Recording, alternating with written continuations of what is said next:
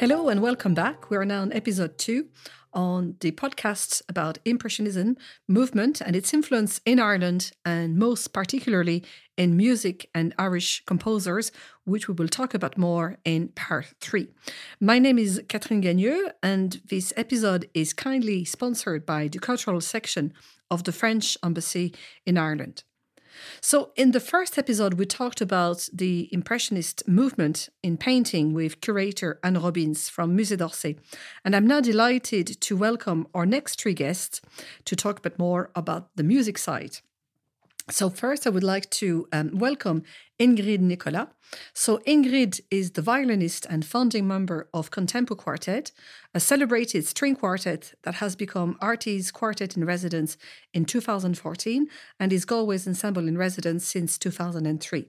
Ingrid has won 14 international prizes in chamber music competition, and she has performed over 2,000 concerts and around the world in about 42 countries in very prestigious places. She also was awarded in June 2016 a degree of Doctor of Music by the National University of Ireland in Galway. And in January 2022, she has been awarded the Knight of Merit for cultural contribution by the Romanian President Klaus Werner Iohannis in the Romanian Embassy in Dublin. We're also joined by Dr. Aidan Thompson, and Aidan is the head of music at NUI Galway. He's a musicologist with a particular interest in British and Irish music of the early 20th century, particularly Edward Elgar, Ralph Vaughan Williams and Arnold Bax, and he co-edited the Cambridge Companion to Vaughan Williams and wrote and presented Bax Ireland and 1916 by RT Lyric FM as part of the coverage of the centenary of the Easter Rising. He is also an experienced violinist and is also a pianist and an organist. Last but not least, I would like to introduce you to Thérèse Fahy. So Thérèse is originally from Dublin and is one of Ireland's foremost pianists who enjoys an active performing and teaching career in the Royal Irish Academy in Dublin. And she also performs regular recitals and concerto appearances at home and throughout Europe and also in the United States, and has many critical acclaim as well as numerous broadcasts for both RT and the BBC. Thérèse is known as the only professional Irish pianist to specialise in the performance of French music. And in 2012, she toured throughout Ireland and Europe with performances of the 24 Debussy Preludes to celebrate the 150th anniversary of the composer's death. And in 2019, with the support of Music Project Award from the Art Council, she brought the festival entitled Ireland's Tombeau Debussy, which we will talk about later on in part 3. In November 2019, Thérèse was awarded the prestigious Medal of Chevalier des Arts et des Lettres in the French Embassy in Dublin. So you're all very welcome to the second part and third part of this podcast recording. And in the first part, we talked a lot with Anne Robbins about what Impressionism is and how it was actually defined in the arts in paintings. But obviously, Impressionism movement had an influence on many other forms of arts and literature and poetry, and I would like to understand a bit more how it could actually be defined in music. So I know that the term of Impressionism is not necessarily the best one to use, and Debussy was not a big fan of the term itself of Impressionism, and even in 1898 he even said, I quote, "I am attempting something different. Reality is in some sense what imbeciles call impressionism, just the least appropriate term possible." Okay, well, thanks for the introduction, Catherine. As far as defining Impressionism in music is concerned, I'm going to quote here something that was written in the History of Western Music, which is one of the core music textbooks that we use on music degrees. Where the author Donald J. Grout says, "Unlike earlier program music, Impressionism did not seek to express deeply felt emotion or tell a story, but to evoke a mood, a fleeting sentiment, an atmosphere. It used enigmatic titles, reminiscences of natural sounds, dance rhythms, characteristic bits of melody and the like to suggest the subject. Impressionism relied on illusion and understatement, the antithesis of the forthright, energetic, deep expressions of the Romantics. So in other words, that's the end of the quotation. In other words, it's about evoking a mood, if you like, evoking a snapshot, a music of the moment, if you like, an impression of an instant in time, rather than telling a story, which is, of course, what Romanticism is ultimately all about. That's perhaps the big distinction. Exactly. So rather than being more into a detailed story, as you would say, it'd be more like an impression of a story being told in front of us, whether through painting or through music. And what would be some of the influence that, my understanding is that the influence of that movement, whether it's music or paintings or other forms of art, is that nature and water and light are very much featured in that. So could we say that about music as well? Yes, we could actually. I think that I suppose the idea, even from the artistic viewpoint or the art point of view, that photography became maybe a little bit, started to dominate the visual arts, so that then, that the actual real reproduction of what you see was not as necessary in the visual arts as it had been before that. And I think that translated into music as well.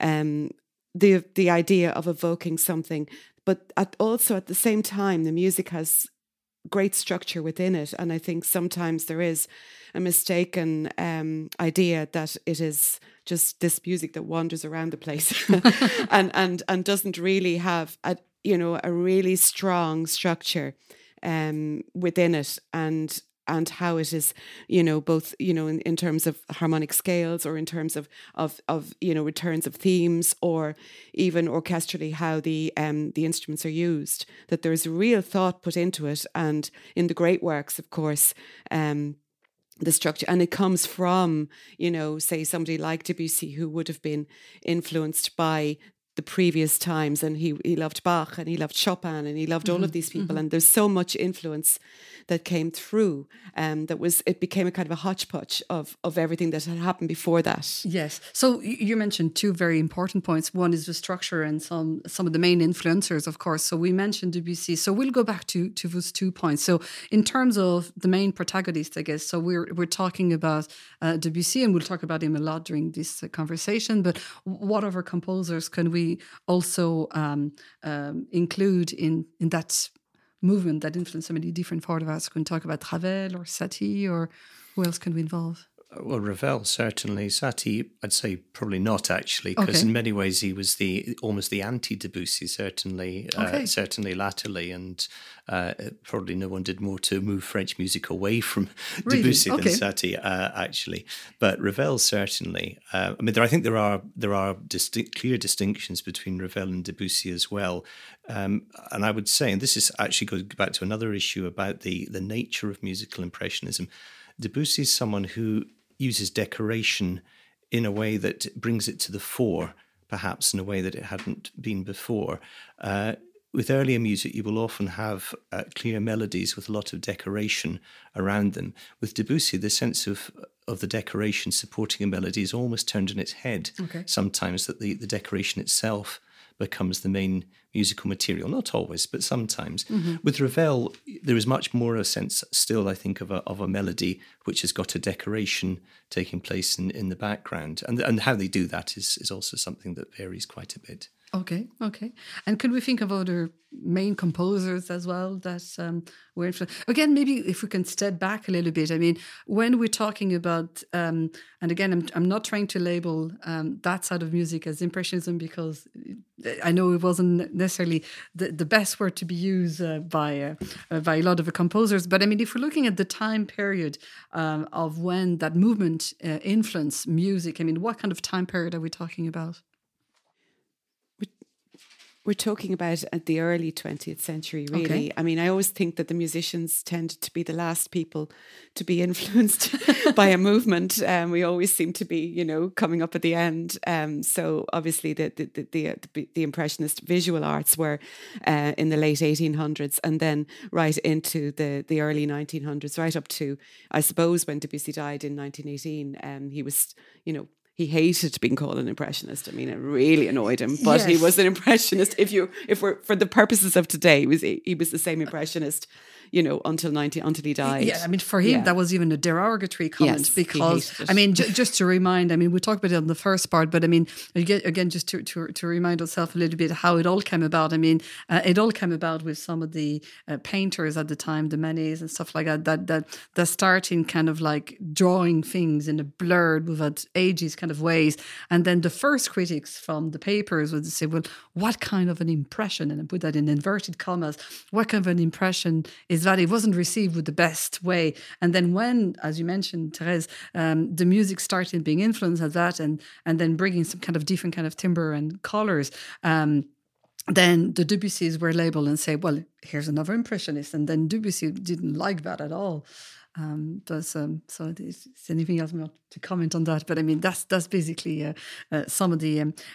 So I mean, if we don't call it, if he didn't want to be called an impressionist, I mean, what would have been his best way to be, for lack of a better word, labelled, or how did he consider himself, or how those composers considered themselves?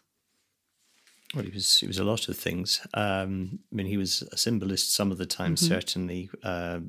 Settings of or influences of Mallarmé, for instance, in the Prélude de l'après-midi d'un faune.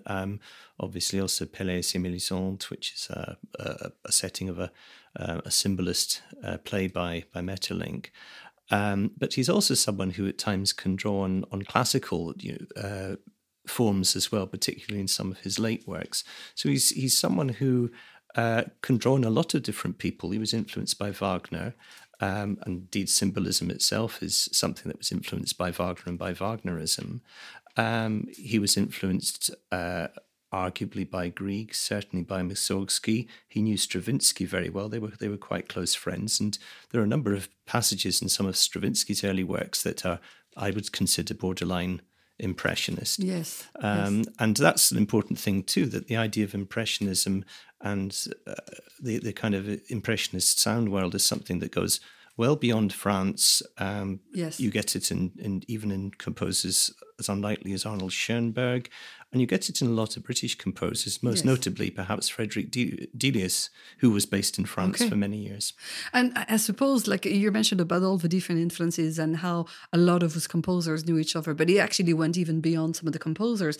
A lot of them kind of, they were in the Montparnasse bohemian part of Paris at the time, which was a very popular place for artists of all kinds. And they would actually, we talked about it in the first part, but a lot of them would actually spend a lot of time together. So whether being Debussy or Mallarmé or Manet or some of the poets, and they would meet on a regular basis. So obviously they all influence themselves by their different form of arts. So in the painting side, we on the first part we talked about some of the main features and the movement of light and some of the main characteristics in the painting. So in your opinion, I mean, how can we picture that? How do we see that? How do we hear that on the music side of things?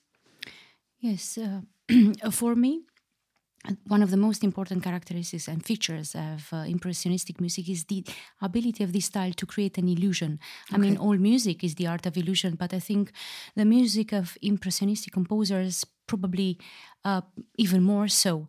And by that I mean that you are given a note and you don't really follow its direction. Okay. So Daniel Barenboim, whom I admire a lot, has a very beautiful comparison from this point of view. He looks at the music of impressionistic composers as you would look out of a window and you see a beautiful landscape, a mountain, a forest. You can see it, it is real, you know it is there, but you are not actually there. You don't actually go there. Yes. I think it is this sort of feeling out of reality, the world of dream. It does exist, but you are not part of that present particular moment at that present particular time. Yes. And of course, a part of the idea of having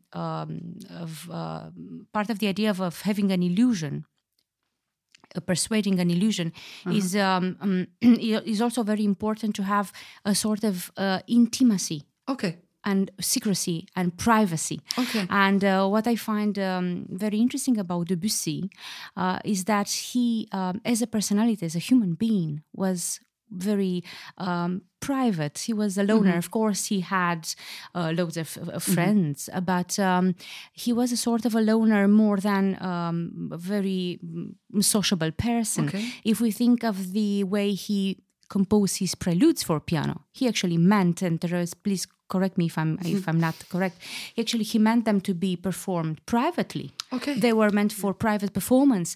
So Debussy is that sort of a composer, a little bit secretive. So kind of an intimacy. A lot of intimacy. And I think this sort of feeling and atmosphere, since we are talking about the persuading this idea of atmosphere and mood in Impressionistic music, is linked to this privacy and secrecy. And of course, there are very clear features through in what way we could provide this feeling in music. And one of the most important is, of course, the color of the sound. Yes. And of course, here, the Romantics would go for the monarchy of a melodic line. That would be very, very important. The classics as well. But here, for the first time in Impressionistic music, they would look for something that would bring something different. For example, they would look for patches of color, instrumental timbres that would bring the same unique attention and importance as a melodic line, for example. Okay. And of course, the best example is Boleros Ravel, where you have the same tune that will be changed harmonically, but basically stands out from the diversity of the tone color. You have something like 18 minutes or 20 minutes of music with the same tune, and you never get bored. You listen to that again and again and again. Kind of and repetitive. again. But it's amazing to actually see the different parallels with the music and the paintings. And I'm just going to read a quote from a friend of Debussy, René Peter, where he basically explained that Debussy considered more himself as a painter rather than a musician. He say, to judge by his work and by his title, is a painter, and that is what he wants to be. He calls his compositions pictures, sketches, print, arabesque, mask, studies in black and white. Painting, it is a delight to paint in music. And I love that last sentence. It is a delight to paint in music. And I think that's what we can hear definitely. from some of your comments. And also the preludes, the 24 preludes, the 2 books of preludes, the titles are at the end of the piece, which is really interesting. And that is because he wants that idea of evoking something rather than it being programmatic. You've got La Cathédrale, you've got all of these wonderful pieces that he wrote in 1910 and 1913. The pieces are so diverse. It is like actually walking through an art gallery. There are of 24 paintings. Wow.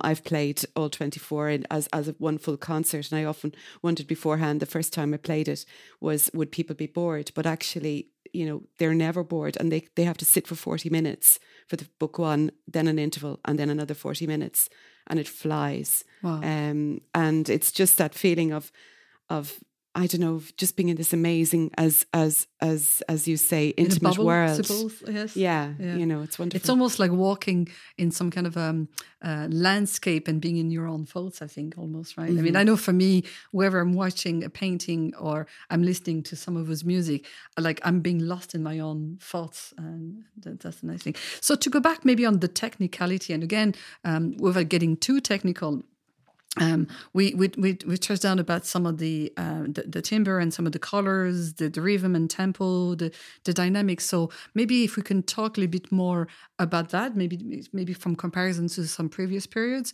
or maybe by illustrating some of those different kind of technicalities, so we all understand what it means. So where should we start? What, from a technical point of view, I suppose, or from a musical point of view, what distinguishes those kind of music compositions from others? I think that certainly as a performer, which is the only vantage point from which I can speak, to play Debussy or to play Ravel requires the most amazing virtuosity, but the virtuosity is much more subtle. So you have to have a Lisztian virtuosity. Your fingers have to be, I think I read somewhere where it said your fingers have to be like steel, but with velvet touch. So you have this, and the idea of, you know, French music coming from the tradition of the clavecinists, you know, and Rameau and Couperin and all these wonderful French composers. And there's that precision of French music, particularly, that almost in some ways it belies the idea of the word impressionism, because there's a precision about it as a performer that you have to approach, and yet then you're thinking of great big sort of sweeps of I don't know, nature going through shimmering colours, so that the technique has to be under there, but you can't really, it's not a display. And that's on the piano side. And talking to the strings and Ingrid, and is that is there a similar kind of approach? I mean, what would be the approach then as a string player? Yeah, I will still continue on the idea that for me, impressionistic music is very much linked to this idea of illusion and intimacy.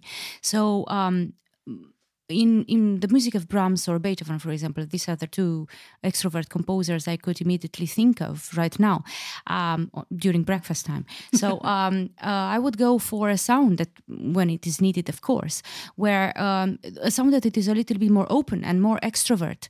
I don't think this is exactly the case of Debussy. I'm going to look in Debussy or Ravel for those colors of the tones that are not so opened. I wouldn't like to say muffled, even though in Debussy we are asked to play with a mute. Okay. The slow movement of the Debussy string quartet is all muted, for example. Okay. But that sort of velvet sound. Okay. So I would choose, for example, now getting into the techniques of that, I would choose strings that will allow me to have a mellower sound, maybe middle strings more than going on the open strings, extrovert strings, something like that, playing more in the high part of the bow from middle upwards to have that flexibility.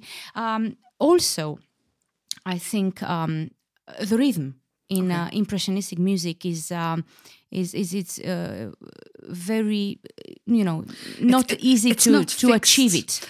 This is the thing. It needs to be flexible all the time. It is that sort of a rhythm that needs to move all the time, basically. And sometimes I think there are pieces where you, as a listener, you find very, very difficult to remember what the meter is. Right. The rhythm, the tempo is so rubato, is moving so much, is so flexible that you forget what the meter is. And I think this is one of the beauties of impressionistic music for me. It's always flowing. And you have these hemiolas, you have these syncopations, you have these ties that are completely taking you from the main beat idea that was so important in Romantic music and classicism. I actually find when you listen to some of Debussy's compositions or other composers, when you listen to it, I mean, it's very hard to tap your foot, right? I mean, there's a rhythm, there's a rhythm, there's a tempo, but it's not something where you would naturally tap the different beats as such, right? It's just something that you just float with it as opposed to tap with it. But the first movement of Debussy's string quartet is very much based on this very rhythmical flexibility, and there are moments wherein the theme is a tempo rubato, and this is it. You need to find a way that you can play 4 people together, yes, and finding the same rubato feeling and moving and going and stepping and coming at the same time. And we'll comment on that, beautiful. please. Yes, it's beautiful. It is a challenge, though. Wonderful, wonderful. So, and if we go back again, I understand that from the keys and the scales are quite played differently from other periods as well. So, can we demonstrate maybe some of those? We're talking about like whole scales or pentatonic and stuff like that. So, maybe for someone who's not necessarily a musician here, can we maybe kind of demonstrate some of how it would sound like, and so that maybe... Well, yes. Essentially most Romantic music before Debussy is written in major and minor scales. So major scales and minor scales, those are your core scales, and that's where you would generate your core chords in the major keys, and in the minor keys, those are what we call the primary triads, and they're the ones which drive towards particular cadences. Okay. That kind of sound, everything drives towards the cadence. Now, with Debussy, we start to see a move away from a systematic use of major and minor keys. We still have the same types of major and minor chords a lot of the time, but there isn't maybe always the same drive towards a final cadence of the sort that I've just played. There's a number of reasons for this. First of all, he is much more influenced by the idea of modality than many composers beforehand. And that's something that actually there's already a precedent for in French music with Fauré. But there's also other scales that he starts to use as well, and you mentioned two of them. The pentatonic scale, which is most easily thought of as the pitches of the black keys in the piano, so something like this, and transpositions of that. Okay. And the whole tone scale. Now, the whole tone scales are made up of a mixture of tones and semitones, whole steps and half steps. The whole tone scale is made up entirely of whole steps, and it sounds like this. It's the sort of thing if you put the pedal down the piano and just play all those 6 pitches together. It sounds almost as if you're being transported into something kind of mysterious dream world. And what Debussy can quite often do is to make not just one chord but a succession of chords out of the whole tone scale. I mean, there's a good example of one of his piano preludes, Voile, which begins. E, G sharp. Yes, I thought so. Which is all made up of whole tone scales. And as a result, you feel as though the sound is suspended. Right. Because if you're not heading towards a cadence, what are you doing? You're kind of left static. And that is, if you like, the quintessential Debussyan sound world. Now, I'd say it's something that is more of a Debussyan feature than a Ravelian feature. And it's also a feature you do get in other composers as well. But the combination of that with the timbres as well is a very strikingly Debussyan device. So we're going to illustrate now all we've talked about with one of the pieces from Debussy called La Cathédrale Engloutie. But before we do that, and before we listen to it, and before we discuss it, I would like to quickly talk about Clair de Lune, because Clair de Lune, as we all know, it's one of the most recognizable pieces from Debussy. It's still very popular nowadays, and we may think that it's also an impressionist or influenced by an impressionist movement type of piece. But Aidan, can you talk to us a bit more about that and why we chose not to play that piece and discuss that piece? Yeah, Clair de Lune, of course, is a very beautiful work, very atmospheric work, and a work that's played a great deal, perhaps Debussy's most played piano work of all. It's, in some ways, it's less of an impressionist work than a sort of crossover between impressionism and symbolism.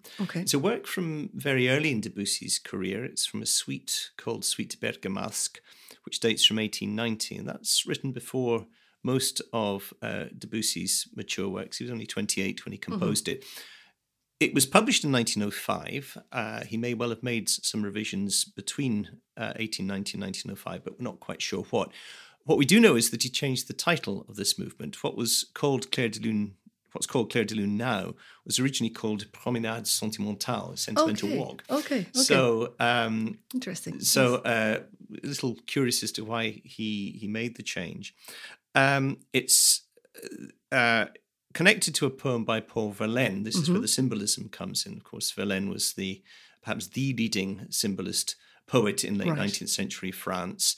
And symbolism is an important part of Debussy's artistic inspiration as well. His opera, Pelléas et Mélisande, is itself based on a symbolist play by Maurice Maeterlinck. So it's important to remember with Debussy that there's a number of different strands to his musical personality. And with Clair de Lune, what I hear is something that is, if you like, a maturing work of still a fairly young composer, because there's elements of it that is certainly anticipating the impressionism of, say, the preludes, but also elements that are looking back into the past as well. What are these? Well, there's a passage in the middle of Clair de Lune which in fact is marked un poco mosso, so a little movement, which has got some of the parallel chords in it that we tend to associate more with his Impressionist works. And these are sequences of chords that perhaps in some cases would break conventional harmonic voice leading rules, focusing more on sonority. Okay. And that's an important part of what Impressionism is about. On the other hand, the very beginning of the work is harmonically fairly conventional. It's got the standard chromatic harmony of the 19th century. If the texture and the melody were different, you could imagine such a progression appearing even in the works of someone like Chopin. Yes. So in that respect, it's less distinctively Impressionist and perhaps more romantic. It's not as obvious, I suppose, right? So we get elements of it, but not enough to call it really a true, as we want to call it, inverted commas, Impressionist type of piece, I suppose. Yeah, it doesn't have the same very distinctive harmonic language of Voile or La Cathédrale engloutie. It doesn't have whole tone scales or anything like that. Okay. Absolutely, yeah. Very good. So in 1909, 1910, Debussy wrote a series of 12 preludes for piano, including the Sermage Cathedral. It illustrates the rise of the cathedral from the waters and its subsequent return then to its death, all during which we can hear bells chiming, praise chanting and organs playing in the background. So Debussy wrote this piece inspired by an ancient Breton legend of Is, and Is is spelled with a Y. And Is is located in the bay of Douarnenez. So in the legend, Is is depicted with beautiful buildings and gardens and with very luxurious upbringing and very luxurious background, I suppose. But it's also very, very vulnerable to flooding. So the story goes on with the daughter of the very religious king, Gradlon, and she's organising a secret party for her lover. But then towards the end of the party, being both drunk, by mistake, they open the gates of the dike, which then leads to the flooding of Is. And sadly, the princess cannot be saved and turns into a mermaid, according to the legend. And then the king takes then refuge in Quimper, still in Brittany, which becomes then the new capital. So if we think about it, then the story is about people being punished for their sins, and hence the cathedral is only allowed to emerge at sunrise and then slowly gets engulfed by the sea. And according to local legend and folklore, they recount that the sound of a bell can still be heard from the waters of the bay. And this is pretty much what gave inspiration to Debussy to write this prelude. So we're now going to listen and comment on that piece. And I would like to make a very special note about the recording itself that we're going to listen to, because that recording is played by Debussy himself.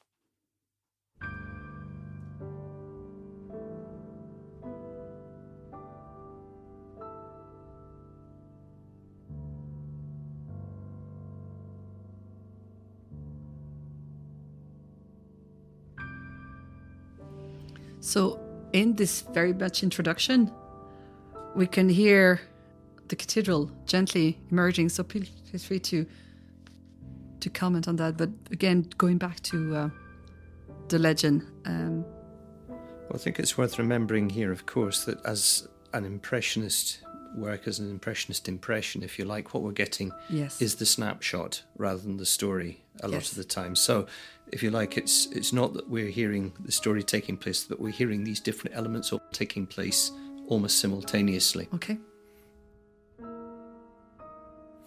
But going still very calm at the very beginning. Oh yes.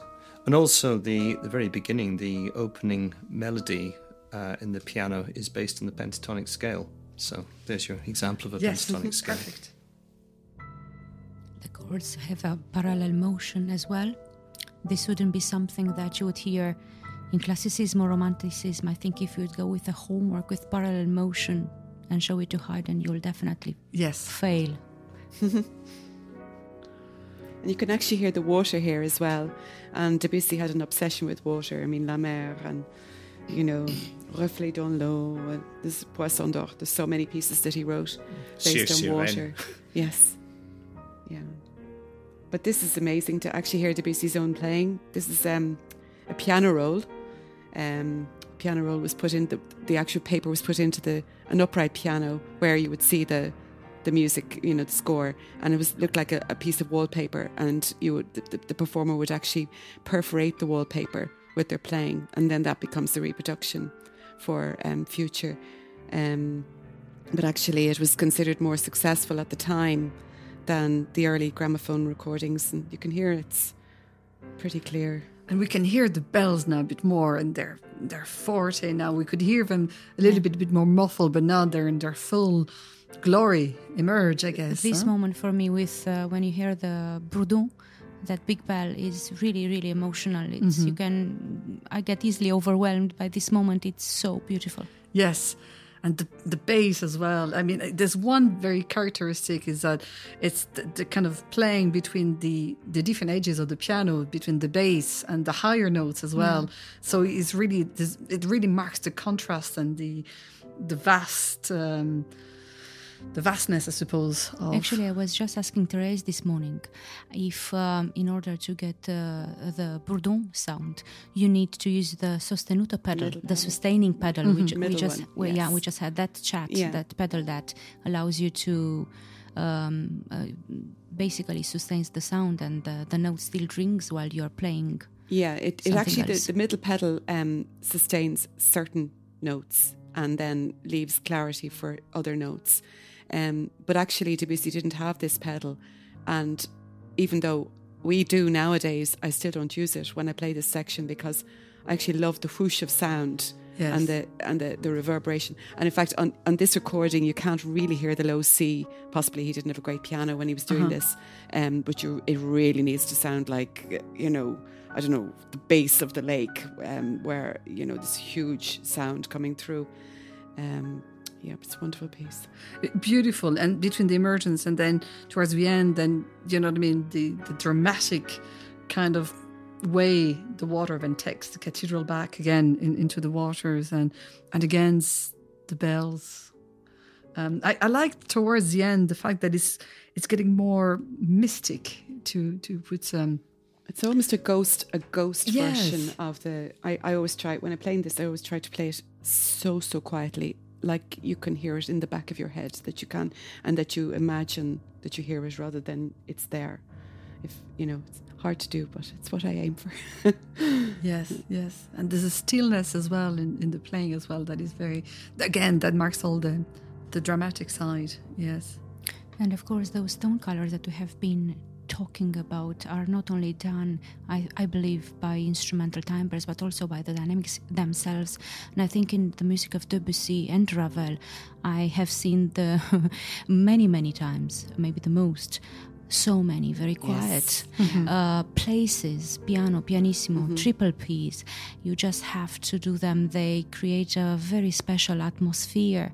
Again, that would bring the listeners and the performers to that intimacy, secretive, very private feeling. And we can hear it now. Like it's towards the end, isn't it? That's it, yeah. Yes. And the last ripple, I suppose.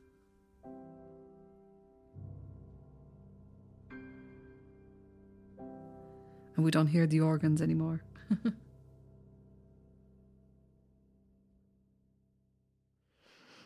Perfect. So that was beautiful, a beautiful piece on the Cathédrale Engloutie, which was a perfect way to illustrate what we were talking about. I would suggest now to move down to another piece that you brought for us as well, Therese, another one from Debussy, and it's called Reflet dans l'eau. And again, if we can actually maybe talk a little bit about that piece before we play it and comment on it. Yes, this is a recording actually of a concert I did in Galway. I think Aidan was there. And it was the year of 2018, the year of the anniversary of his death. Reflet dans l'eau is the first piece in the first book of Images, and it's reflections in the water. And I think the word reflet can mean reflection, as in mirror reflection. And you can see, when you look at the score, you can actually see the is it palindromes? We use the word, that it's actually a visual palindrome. But also, so there's that idea of reflection, but of course reflection in the idea of meditation or contemplation on. And I do feel that this is the most amazing study of what water is. You've got little raindrops, you've got a lake, you've got, I think, a tsunami maybe, or an ocean or something at the end. It's just everything that water can do the whole way through the piece. It's just beautiful. And again, the virtuosity that is needed to play it, and that those steel to really, I suppose he wanted clarity as well. So there's that sense of the steel fingertips, and regardless of this idea of mushiness as well, which I kill my students over, mushy Yes, Debussy yes. playing. Yes, it's Ravel Rondeau. Okay, so we'll play it now.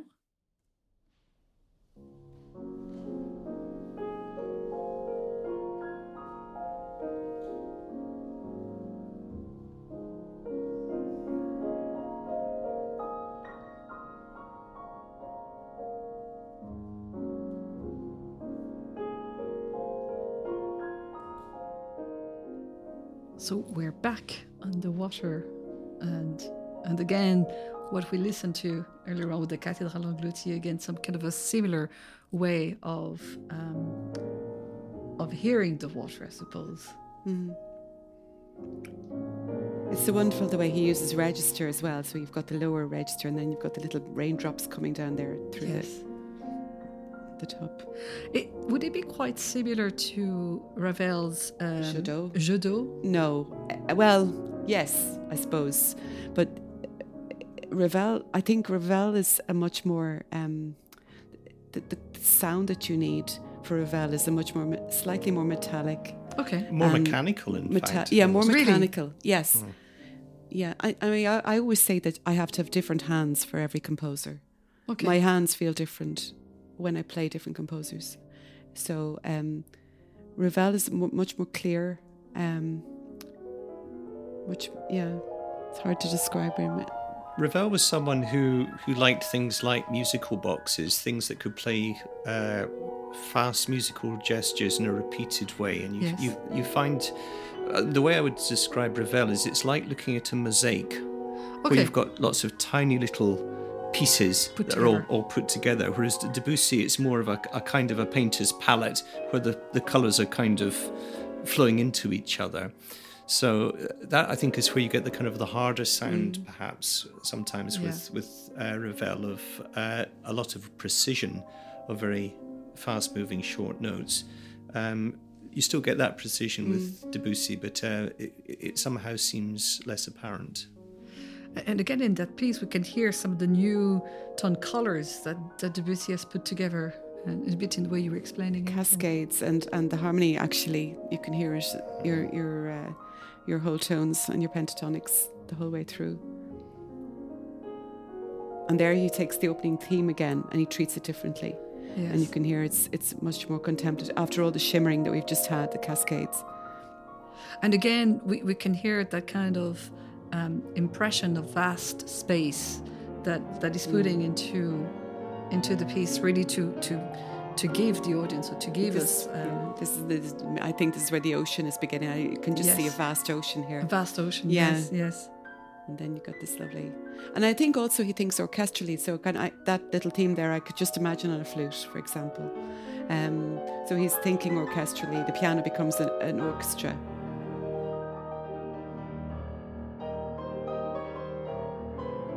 And that actually also, there's even little moments of, I always think that little bit is a little bit like Rachmaninoff, there's a tiny touch. I think they were so influenced by all the piano composers around. Yes.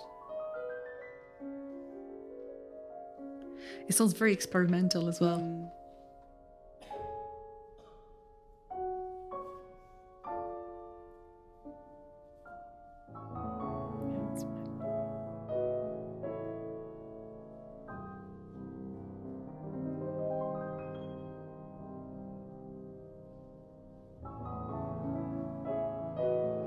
So we've just listened and commented on the piece Reflet dans l'eau, and to know that this was a live recording from a performance recital performed by Thérèse Fahy at the Aula Maxima in Galway in October 2018.